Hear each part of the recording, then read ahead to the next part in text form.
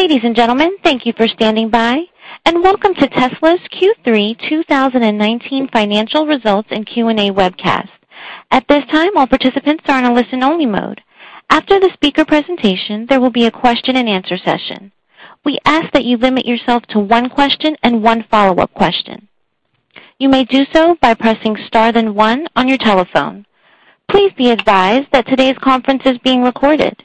If you require any further assistance, please press star zero.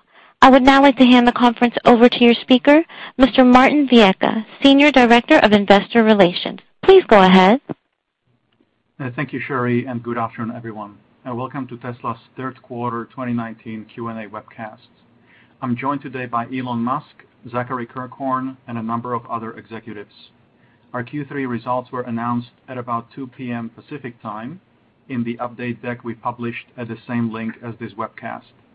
During this call, we will discuss our business outlook and make forward-looking statements.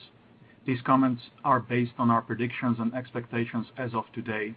Actual events or results could differ materially due to a number of risks and uncertainties, including those mentioned in our most recent filings with the SEC.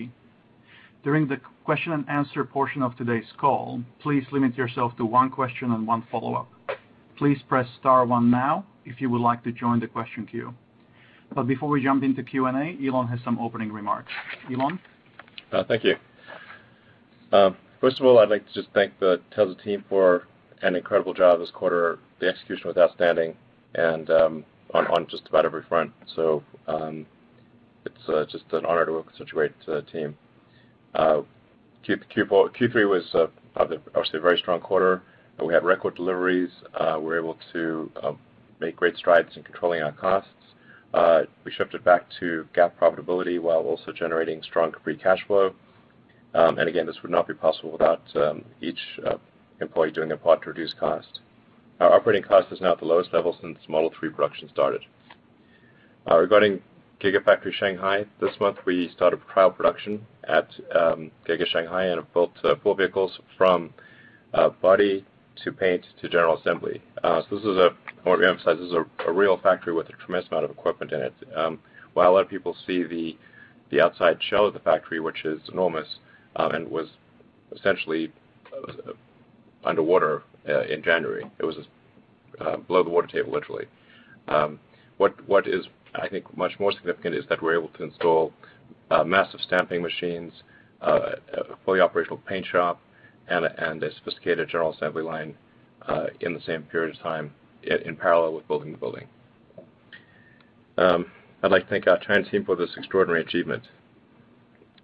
I'm not aware of any factory of this magnitude in history being constructed in such a short period of time, approximately 10 months.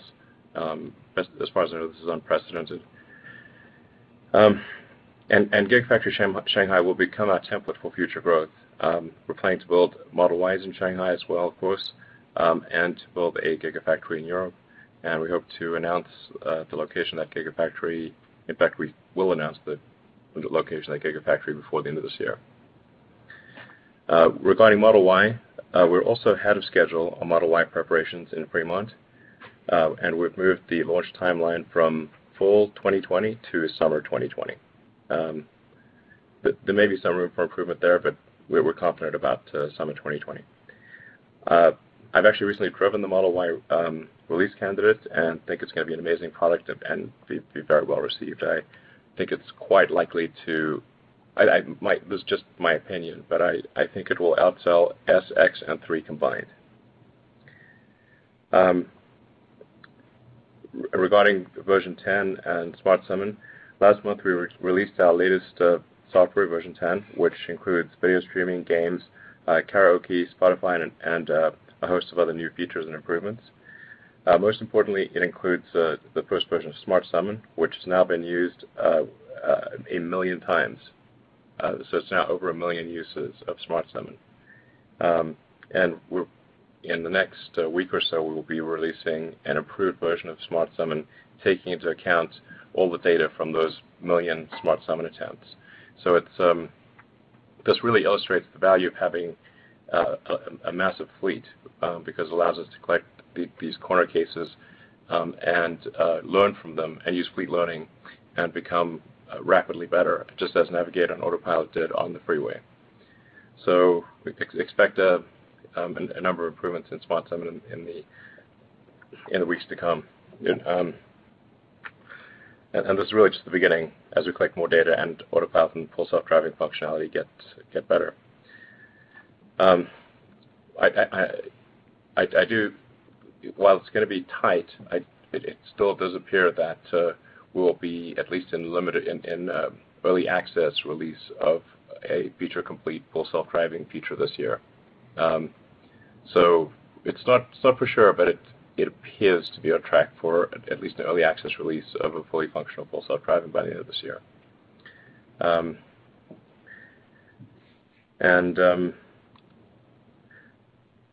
Lastly, we're highly focused on decisions that really make a material difference to the company, such as opening Gigafactories in other continents.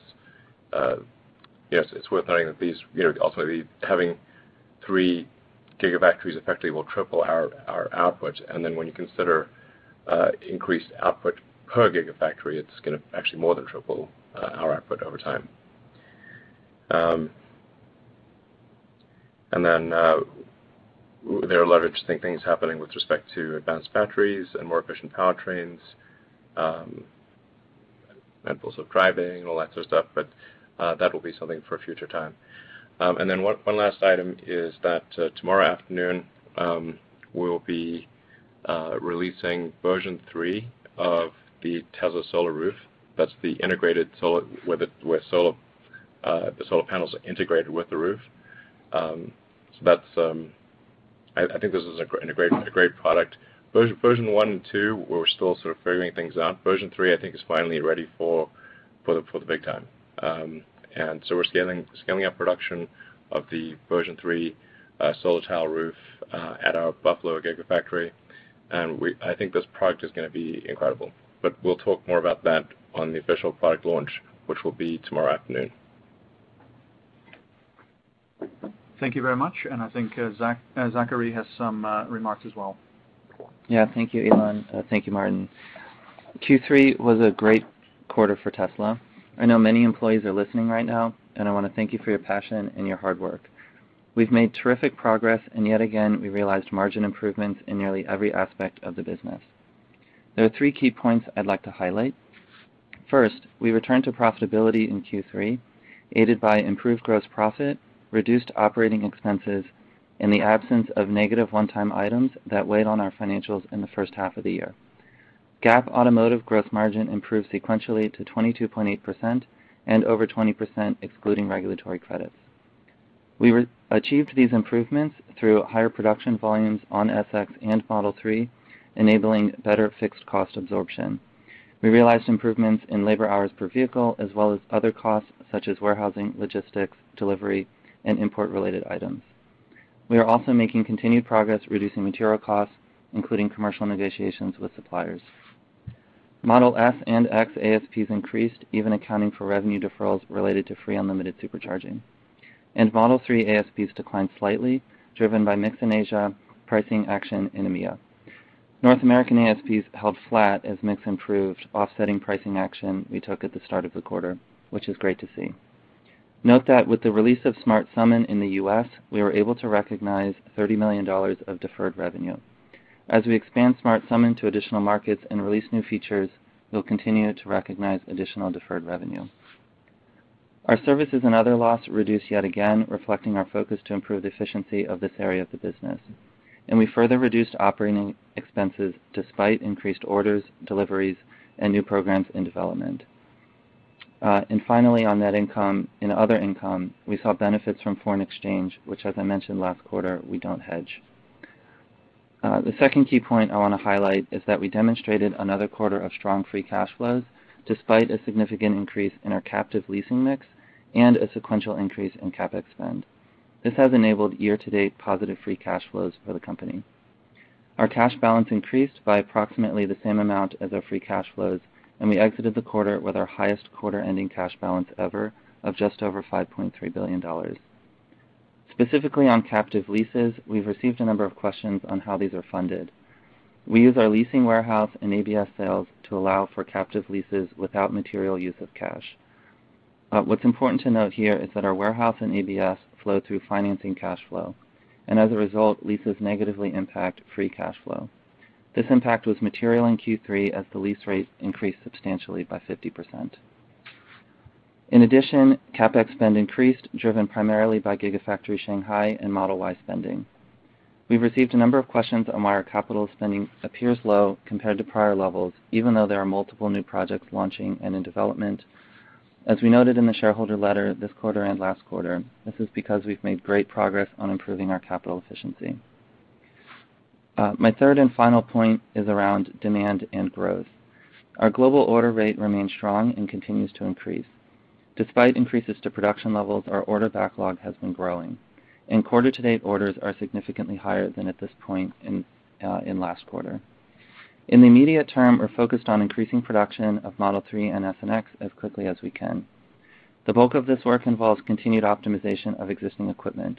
We've also made targeted adjustments to pricing to better balance supply and demand.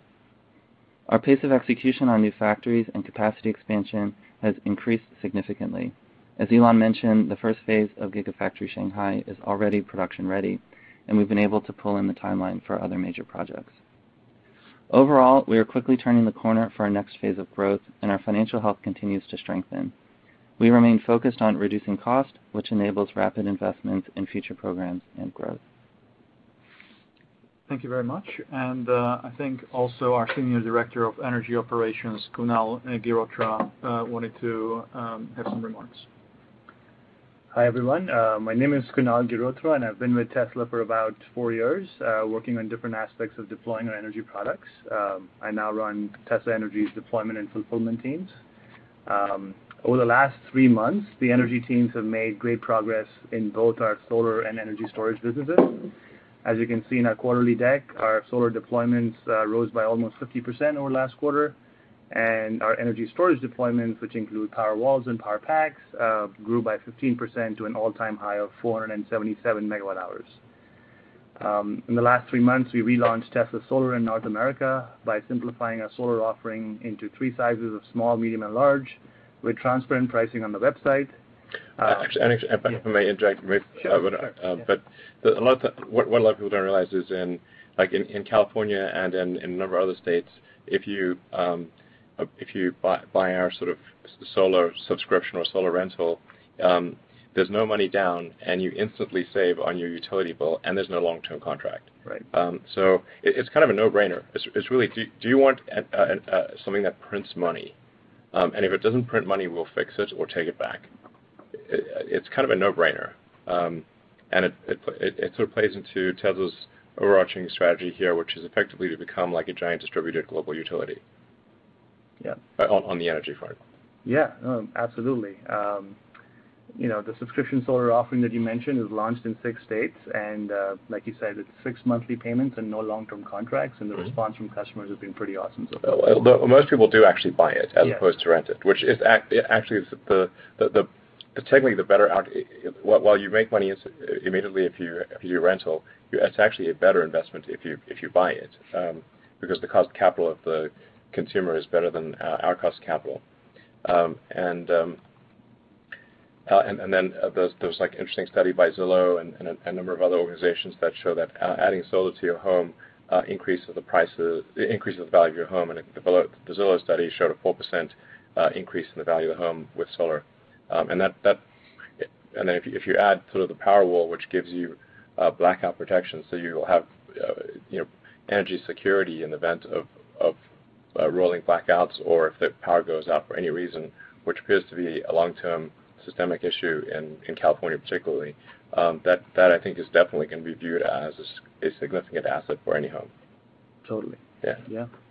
Yeah, I think to your point of buying Tesla Solar is easy because we have one of the lowest prices in the nation now in the country. And, just a little bit of story there. We were able to lower our prices because our cost of acquisition is now, less than a quarter of any typical solar company. We don't do sales. Yeah, to do our online sales. There's no advertising, right? No marketing, right? And no sales force. Yeah. But would you rather pay for power or for marketing? Yeah. Yeah, I'd say you would rather pay for the product. Totally. Yep. Yeah. Yep. Oh, that's great. On solar, we've also simplified the fulfillment process with a goal of really fast order to install timelines. We've done many residential installs with a single visit to a customer's home because of standard sizes that reduce complexity. We've also been working with cities and counties to submit generic permits that follow a template rather than customizing for every situation.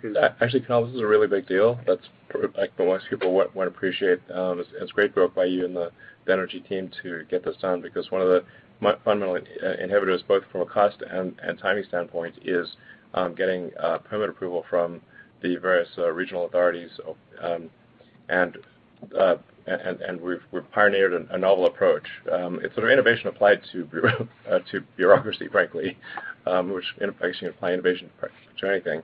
And we've gotten a massive number of housing approval authorities to take a generic template as opposed to a custom template, which makes it, and in most cases, I think, electronic as well. Yeah. So that just makes it simple and low cost and fast to get approval for solar, which is how it should be. Totally. Yeah, around 350 cities and counties have accepted it. There's still about more coming. Many more coming. Yeah, I think ultimately it'll be almost everyone. Yeah. We have a lot more small cities and counties that have to come online, but that'll be our focus in the coming days. Yeah. And it's more important as we scale solar roof too. Yes, exactly. For all our deploying energy products needs innovation in the bureaucracy space, as you said as well. I mean, yeah. So all these improvements have led us to speed up our customer order to installation timelines from months to, in many cases, days. As Elon, you already said, we've added the option to add power walls to secure people from future power outages. And a home with solar and Powerwall, as was shown in the recent California outages, many homes ran successfully. Yeah, you can tell which homes have the Powerwall, because that's where the lights are on. Yeah. So you look at the neighborhood, it's like, there's all but a few lights are out, and those usually the ones with the Tesla Powerwall. Yeah. I think, I'm not sure if you're going to mention, but also like the single truck roll. Single visit install. Yeah. Single visit install is a big deal. Right. We're taking it from where the solar industry would often be 3 visits before the solar was installed, and it would often take quite a long time to do the installation.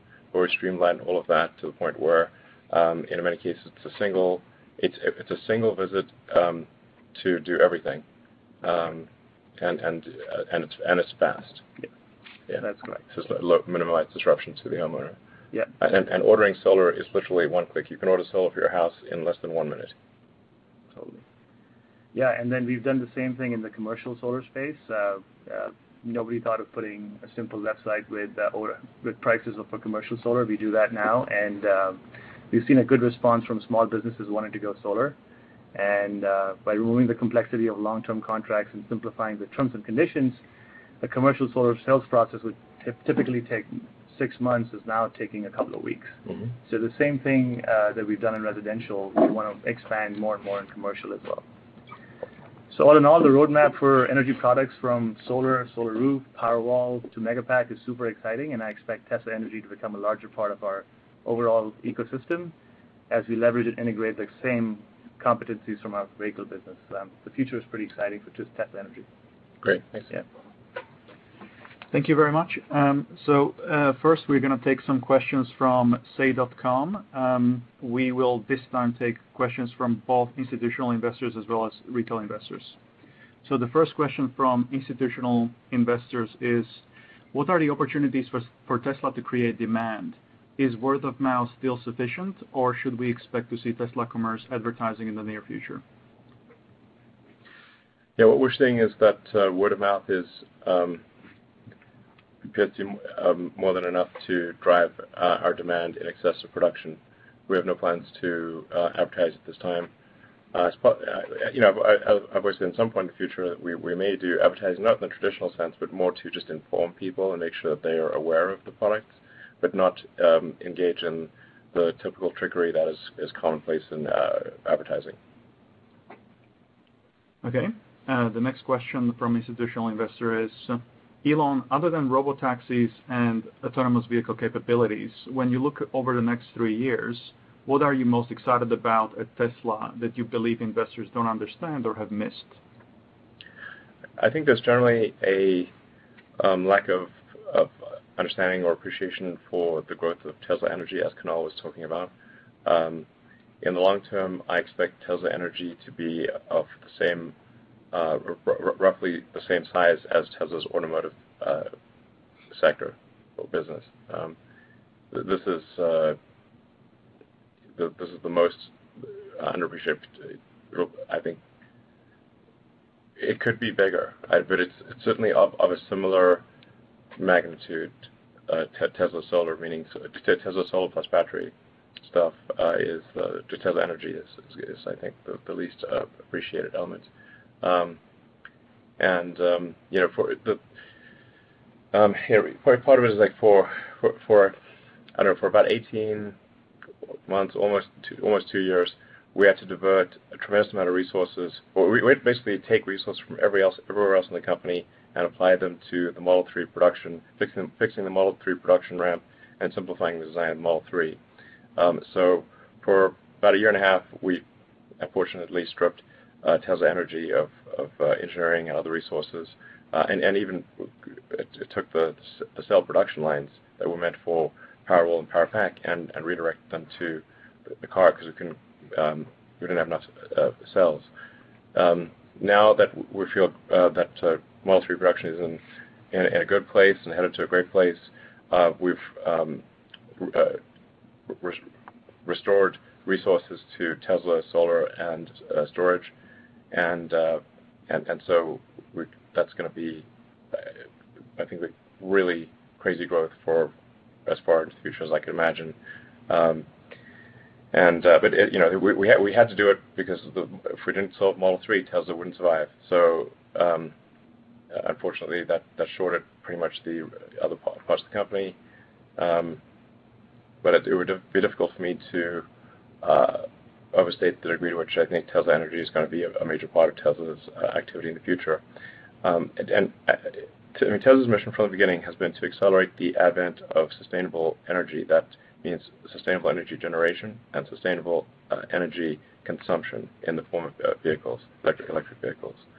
And I think one of the stats we'll publish in the future, along with our vehicle production, is that how much sustainable energy Tesla produced or Tesla customers produced with our products. And I think you'll see that we're producing about the same or comparable amounts of sustainable energy as are consumed in the car, in our cars. Because for the longest time, the rebuttal against electric cars, like, don't they use dirty power from coal? Well, no. We have solar power, and that's obviously the solar power came from companies not just Tesla, but you have to solve sustainable generation and sustainable consumption, and that's what we're doing, and we'll do more of it. Okay, thank you. The next question from investor is related to full self-driving attach rates. Given that self-driving regulations will evolve unevenly in different markets, would you consider selling modules individually, for example, Navigate and Autopilot or Summon, versus current strategy of selling the package as a whole in order to encourage adoption and getting more data? I think we'll continue to sell it in a bundled fashion. I mean, any Tesla that you buy already has basic autopilot included, so I think that's that really is a pretty major advantage relative to other cars. But then the next step will be full self-driving with Smart Summon being kind of the beginning of that, and obviously we kind of have the two sides of it. We've highway autopilot, and we've got Summon, which is sort of low speed in parking lots, that kind of thing. Now we need and we're working on solving the intermediate portion, which is traffic lights and stop signs, and navigating through windy roads in windy, narrow roads in suburban neighborhoods. That's the focus right now. And you're going to want it all. it's something that everyone's going to want for sure. Okay. Now, and as I said before, at the point at which we're able to upload the software enabling a Tesla to become a robotaxi, which we expect to have that from a functionality standpoint by the end of next year. In terms of the functionality, so basic functionality aspirationally end of this year, but reliable enough that you do not need to pay attention, in our opinion, by the end of next year. Then we would need the acceptance by regulatory authorities will vary by jurisdiction. But that transition, that sort of flipping the switch from a car that is from not robotaxi to robotaxi, I think will probably be the biggest step change increase in asset value in history, by far. Okay, thank you. The next question is, with respect to Model Y, what is your latest expectations for launch timing? Do you anticipate any Model 3 production downtime at Fremont during the launch? And how should Model Y gross margin % look compared to Model 3 gross margin? Well, we've talked about the launch timing. What really matters is the timing to volume production, where volume production is some number in excess of 1,000 units per week, and we're confident of reaching that point no later than the middle of 2020. So from an interference standpoint, we do not expect it to interfere. The body line is separate. The paint line is basically, we do not expect it to interfere with Model 3. We do not expect any downtime. From a margin standpoint, Zach, anything you want to comment? Yeah, from a margin perspective, we're expecting ASPs for Model Y to be slightly higher than they are for Model 3. I mean, this is common in the industry between sedans and CUVs. The part that we've worked very hard on is controlling the cost of Model Y, and our steady state forecast for that program puts the cost at roughly equivalent to Model 3. So there will be ramp inefficiencies at first, of course, as we launch the program, but as it stabilizes with steady state production, we do expect that it'll be a higher margin product. It's something that we're very excited about within the company. Okay, thank you. And the last question from institutional investors is, can you provide an update on FSD package attach rates? As FSD attach rates improve, will you let the financial benefits manifest in higher gross margins for company and shareholders, or will you lower the price to drive delivery volume?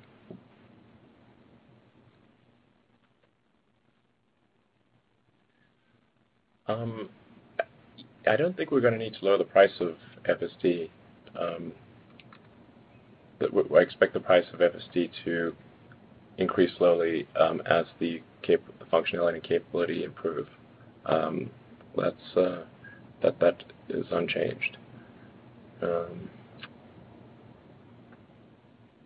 Anything you want to add to that? I mean, our cash gross margin obviously is higher than our GAAP gross margin because of unrecognized revenue associated with FSD attach rates. So that's why there's, I think it's in the order of 600 million or in the order of half a billion. 500. Up to half a billion of unrecognized revenue. So if you were to include that, which will obviously be recognized as we release the full self-driving functionality, the actual gross margin that we're operating on a cash basis today is higher than the GAAP gross margin. Okay, let's now go to questions from retail investors. The first question from Craig is, can you provide more detail on the DeepScale acquisition, its importance, and whether Tesla is still on track to recognize and respond to traffic lights and stop signs with automatic driving on city streets by the end of 2019? Sure. The DeepScale is a very tiny company. It's basically about 12 people, and they have some expertise in increasing the and the efficiency of neural nets for a given amount of compute, which I think is helpful. So, it remains to be seen, but the intent behind it, what was a very tiny acquisition, was to, I think, slightly accelerate FSD. That's the intent, and hopefully that will turn out to be true. Yeah. Okay. The second question we've already answered regarding Model Y delivery, so we'll jump to the third question from Craig. News reports suggest that Gigafactory 3 may already be producing Model 3s for Chinese market. Could you please update us on the production expectations for Giga 3 and confirm purpose of the second building now being built? Is that for battery production, as suggested by some press outlets? Yeah, we're in trial production of Model 3, or basically sending cars through the system, and we're ramping rapidly. We're expecting to hit volume production in a few months, essentially. The second building is indeed for battery and module production, and there's probably going to be just see a bunch more construction beyond what's already there, because obviously we need to build out facilities for Model Y production at Shanghai as well. Okay. The next question from retail investors is, can you update us on the initial results of Tesla car insurance? Is there a timeline to expand it nationally and internationally? Yeah, I can take that. So far we've launched Tesla Insurance in California. I have to say that I'm quite pleased by the results so far. The take rates, as measured by quote-to-purchase conversion, are quite high by industry standards, and we expect that this will only increase as folks understand the product better and receive some of the known price increases coming from some of the standard carriers, that they'll come to us and look for an alternative.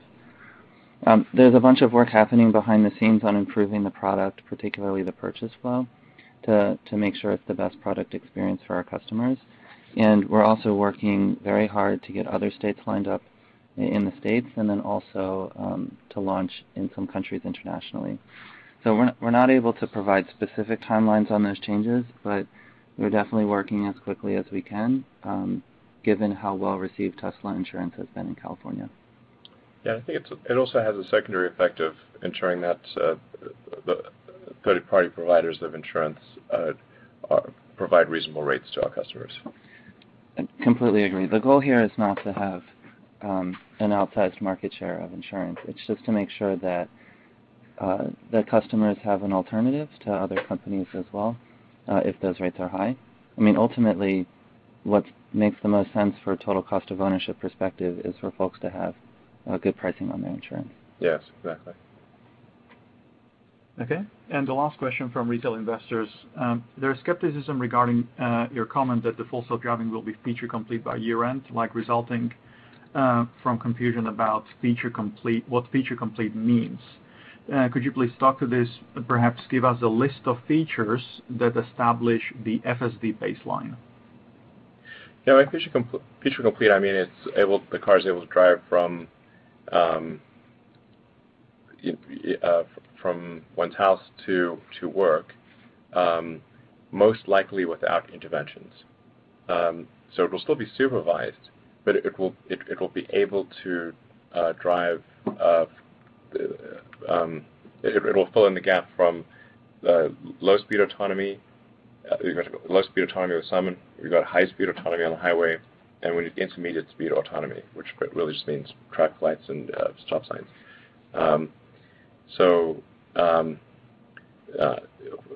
Feature complete means it's most likely able to do that without intervention, without human intervention, but it would still be supervised.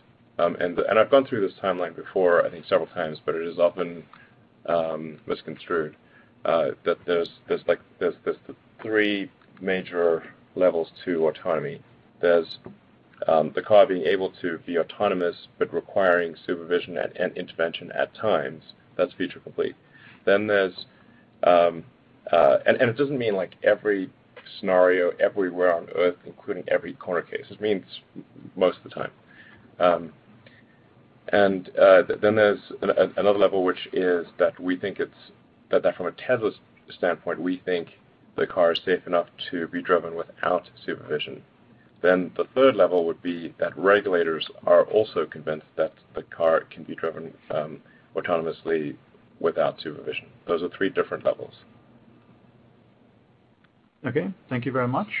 Shireen, we can now go to the questions from analysts. Thank you. As a reminder, to ask a question, please press star then 1, and we request that you limit yourself to one question and one follow-up. Our first question comes from Dan Galvez with Wolfe Research. Hey guys, thanks for taking my question. I was hoping that you could give us a little bit more color on sizing up the key factors in the auto gross margin improvement from Q3 to Q2.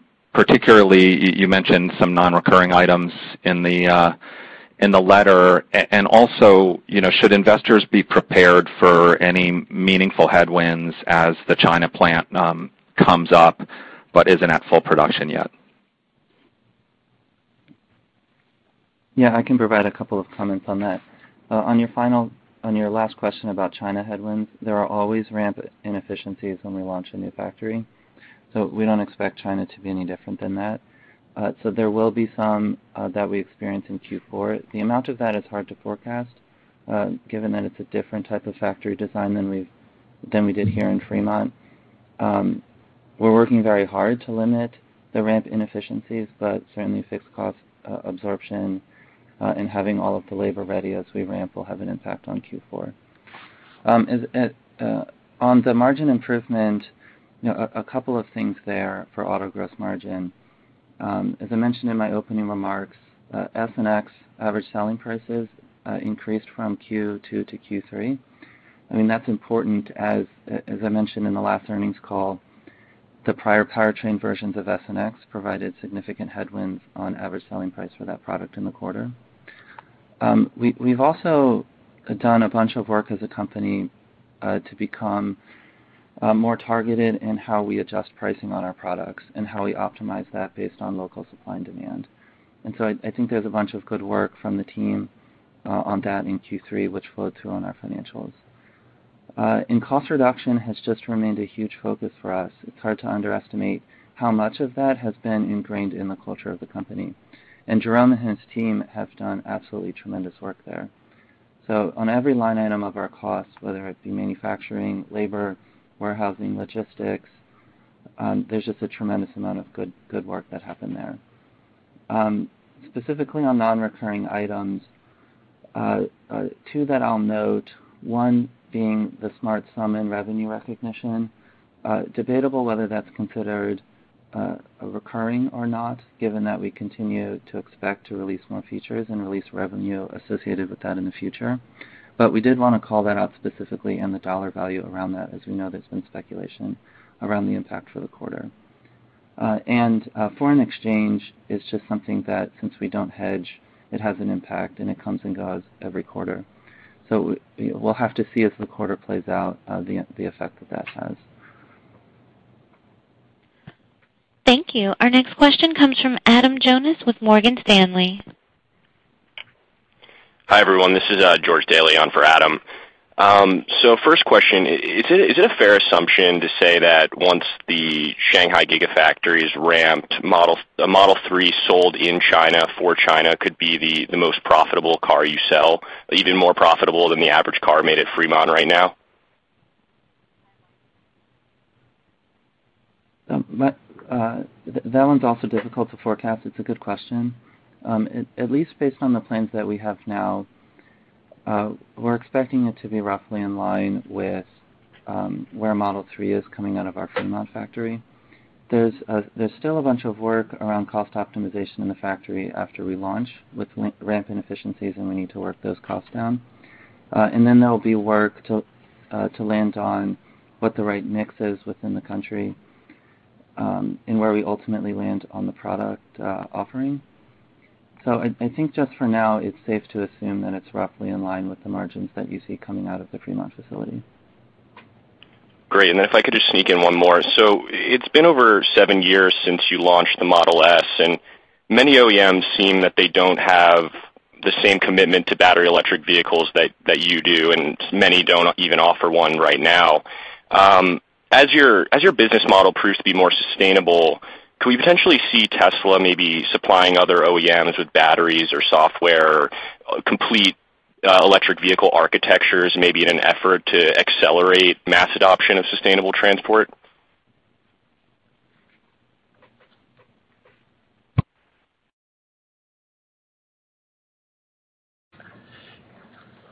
Yeah, I think there's it would be consistent with the mission of Tesla to help other car companies with electric vehicles on the battery and powertrain fronts, possibly on other fronts. So it's something we're open to. As I think a lot of people know, we open sourced our patents so that those would not serve as an obstacle to the adoption of electric vehicles or solar power or stationary storage. And we're definitely open to supplying batteries and powertrains and perhaps other things to other car companies. Okay, thank you. Let's go to the next question, please. Thank you. Our next question comes from Maynard with Macquarie. Hi, thank you. I have two questions. The first is software version 10 added a lot of functionality that's never really been available in a car before through an over-the-air update. In your shareholder letter, you say that this lays an important foundation for things to come. Can you just talk about the longer-term plan or your vision for the direction of the software platform, and if you have plans to monetize that opportunity?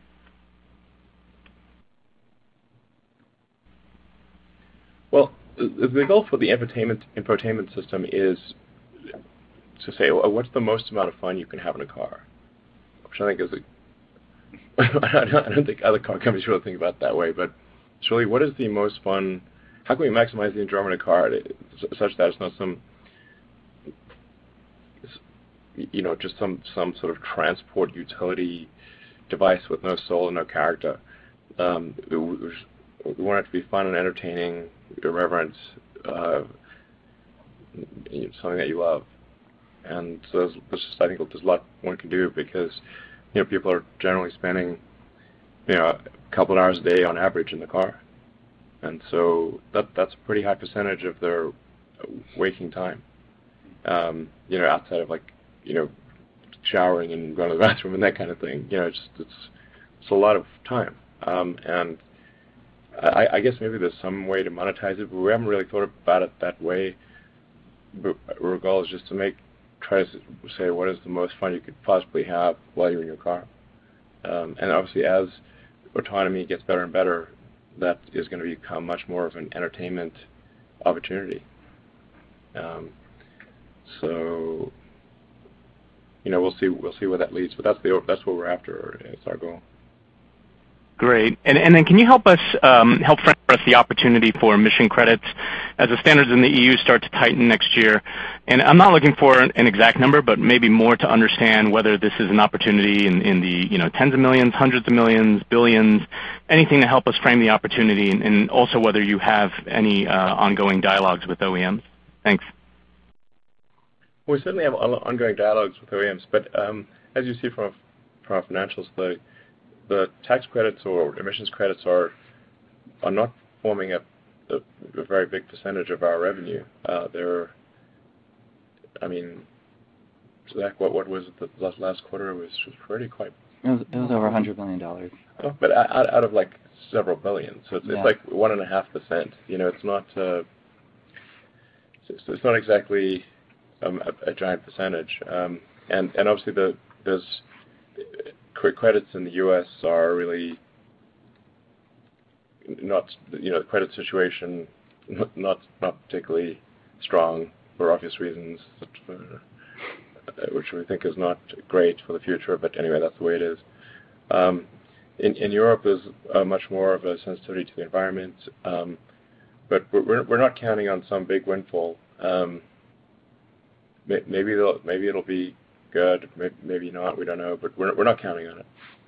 Yeah, I think that's a fair way to characterize it. I mean, our expectations are that credit revenues will generally increase with time, not necessarily increasing every quarter. We did increase from Q2 to Q3, but there's a certain amount of them that are baseline based on the number of cars that we build and deliver, and there's others that are deal specific, and those deals can happen at any point. So we're constantly in conversations with automakers about this, but within the company, we manage the business without counting on any profit or cash flows from regulatory credits, and we view it as purely incremental.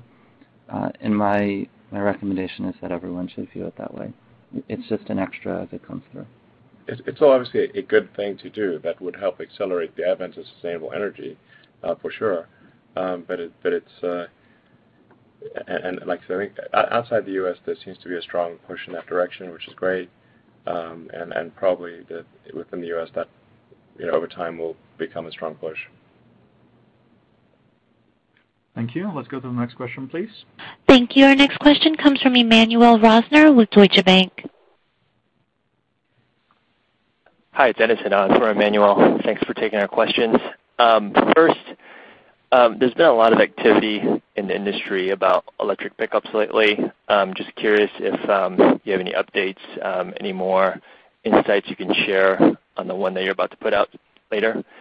And then secondly, there was a comment, I think, earlier about the order book quarter to date.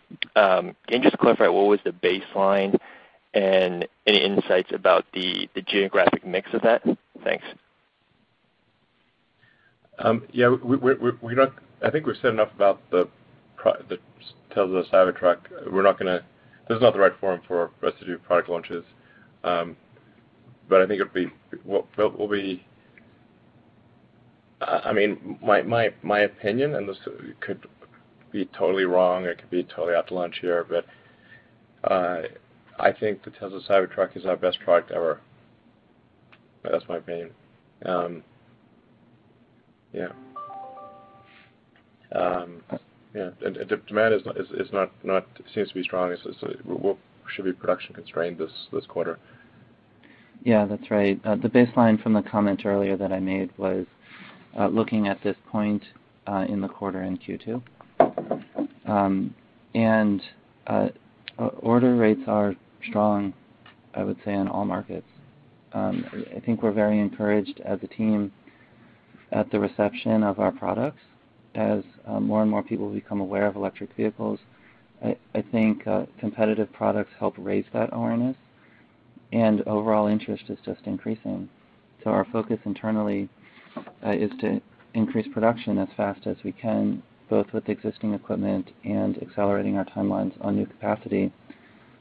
We believe that everybody should be driving an electric car, so we need to move as quickly as we can. Yeah, absolutely. We want to get the Tesla volume to where it is, perhaps somewhere on the order of 1%, replacing 1% of the global fleet over time. That's, I think, global fleet's pretty big. That's we think that's a good one to aim for. Which is about 20 million vehicles a year, just by the way. But I do think that the demand for new cars will rise as the world transitions away from combustion engine vehicles. Just as when people had CRT TVs, normal cathode ray tube TVs, the sales rate was just basically replacement rate. You wouldn't really buy a new CRT TV unless you was broke. But when flat screens came out, there was a big step change in demand, because now getting a big flat screen TV was much better than having a small CRT TV. And I think we'll see the same thing with electric vehicles, which is that instead of just people just buying a car just because their last car wore out, they'll buy an electric car because it's a fundamentally better car, and especially if it's got self-driving. Okay, thank you. Let's go to the next question, please. Thank you. Our next question comes from Pierre Ferragu with New Street Research. Hi, thank you for taking my question. I'd love to hear how your Hi, Peter. Sir, we cannot hear you. It's very quiet, so we can't hear you. Oh, can you hear me well? It's muffled, but we'll try. Okay, sorry for that. So I was wondering how your thinking has evolved on Model S and Model X. It looks like the deliveries have stayed to the levels of the previous quarter, and that Model 3 has indeed cannibalized this demand for these cars quite a good deal. So how are you thinking about these two models going forward? What's the strategy you have in mind? And I'll have a quick follow-up on the Model Y. The Model S and X are really niche. They're really niche products. I mean, they're very expensive, made in low volume. To be totally frank, we're continuing to make them more for sentimental reasons than anything else. They're really of minor importance to the future. Okay, that makes sense. And then my question. They're great cars. Sorry, I mean, the Model S, I think, is if you want to. I mean, the Model S literally won Motor Trend's best car ever in history. By the way, I think if you're out there and you're buying and you're stand by and you don't buy a Model S, I think you've just made a mistake. To be totally frank, it's incredible, especially the new one with the variable damping, suspension, hospital operating room, HEPA filter for air purification, the Raven powertrain, it's the fastest car in the world. And it's so easy to drive. It makes you feel like Superman driving that car. It's incredibly safe. It's just an amazing vehicle. And then Model S, I think, is like the Fabergé egg of cars. X, yeah. I mean, the Model X. Model X is like the Fabergé egg of cars. It's. I mean, that's why so many artists and musicians buy the car. It's an art piece, basically. Yeah, I mean, it's just that I agree. They're absolutely phenomenal cars, and we are increasing production on our S and X lines for this quarter in response to increasing demand. And so I think part of the story here is, as we've launched, ramped, and stabilized Model 3, that's kind of consumed a lot of the attention around the company. But now that as that has stabilized, we're able to focus our attention and balance that between S and X and Model 3. And so the delivery numbers in Q3 understated the interest in the product for that quarter. And we continue to see strength in the order rate, which we anticipate will be reflected in S and X deliveries in Q4.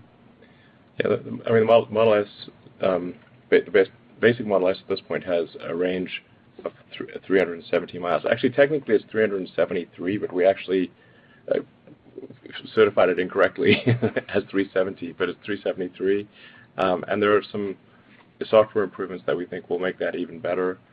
I forgot to mention, we're also expecting that there's going to be an over-the-air improvement that will improve the power of the Model S, X, and 3. That's by the way, it's coming in a few weeks. It should be on the order of 5% power improvement due to improved firmware. Drew, do you want to say anything on that? Yeah, we just continue to learn how to optimize the motor control in our products, and so 5% improvement for all Model 3 customers and 3% for S and X. Yeah, and there's also the single pedal driving. Yep. That will improve the range as well. Mm-hmm. Very excited about that. It's an improvement in comfort and feel. Yeah, it's easier to drive, and it improves the range. Yes. And faster supercharging. Oh, and faster supercharging for standard range and standard range plus customers, which is a big deal for them. Yeah, I don't think there's ever been a situation in history where you buy a car and it gets way better over time just due to software. Like, not a little bit better, but a lot. Yeah. It's very exciting. Yeah. I think, as a customer myself, I enjoy these updates. Always look forward to them. Yeah, it might move the Model S range to almost 380 or high 370s with the update. And we're not stopping to work there. We will continue working on their developments. Yeah, absolutely. Pierre, did you have a follow-up question?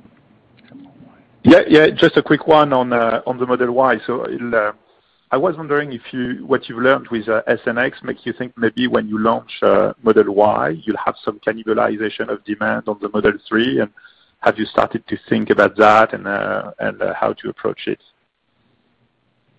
No, I don't think we're not expecting to see cannibalization of Model 3. One's a sedan, one's a SUV. Yeah, the best comparison we have for that is when we launched Model X, then we had Model S at the time. Yeah, and Model S sales increased. Yeah, and we didn't see any cannibalization there. The opposite. When we launched Model X, Model S sales increased. Yep, so that's the best comparison that we have. Great. Thank you very much. Let's go to the next question. Thank you. Our next question comes from Dan Levy with Credit Suisse. Hi. Good evening. Thank you for taking the questions. First, just wanted to ask a question on Giga 3. You're targeting 3,000 units a week, but we saw with Fremont that the ramp on Model 3 was lumpy, and you sort of ramp and then sort of cut production to fix the bottlenecks. Given this is a brand new capacity, how smooth should we expect production to be on a week-to-week basis? Meaning, once you hit the 3,000, is that 3,000 you could go every single week in a quarter, or is it still going to be lumpy within a quarter? I mean, if you've got a crystal ball, we'd love to use it. I'm looking for it. Yeah. It should be smoother than Model 3 because there's a lot of commonality of parts. And I think if you look over a reasonable enough time frame, the production will actually be fairly smooth. But from a week-to-week standpoint, it obviously will not be. It'll be about as smooth as, say, the stock market. I mean, how smooth is the stock market from one week to the next? But if you just extend the time period to, say, 2 or 3 quarters, it will be a very rapid, steady ramp. And obviously it'll go way past 3,000 a week. Okay, great, thank you. And then just to follow up, you mentioned, Elon, you mentioned earlier in your comments that one of the things you're optimistic on in the future is Tesla Energy, and I think we understand the part that one of the challenges in the past was sort of a reallocation of resources away from energy to the auto side. Could you just talk to where you see the greatest pockets of growth in energy? Is it solar or storage? And now that you can reallocate resources, what would that entail in terms of capacity growth, or what does reallocation of resources look like? Well, I think on a percentage basis, solar will grow the fastest, but storage will also grow high on a percentage basis. I think both over time will grow faster than automotive, but starting from a smaller base. I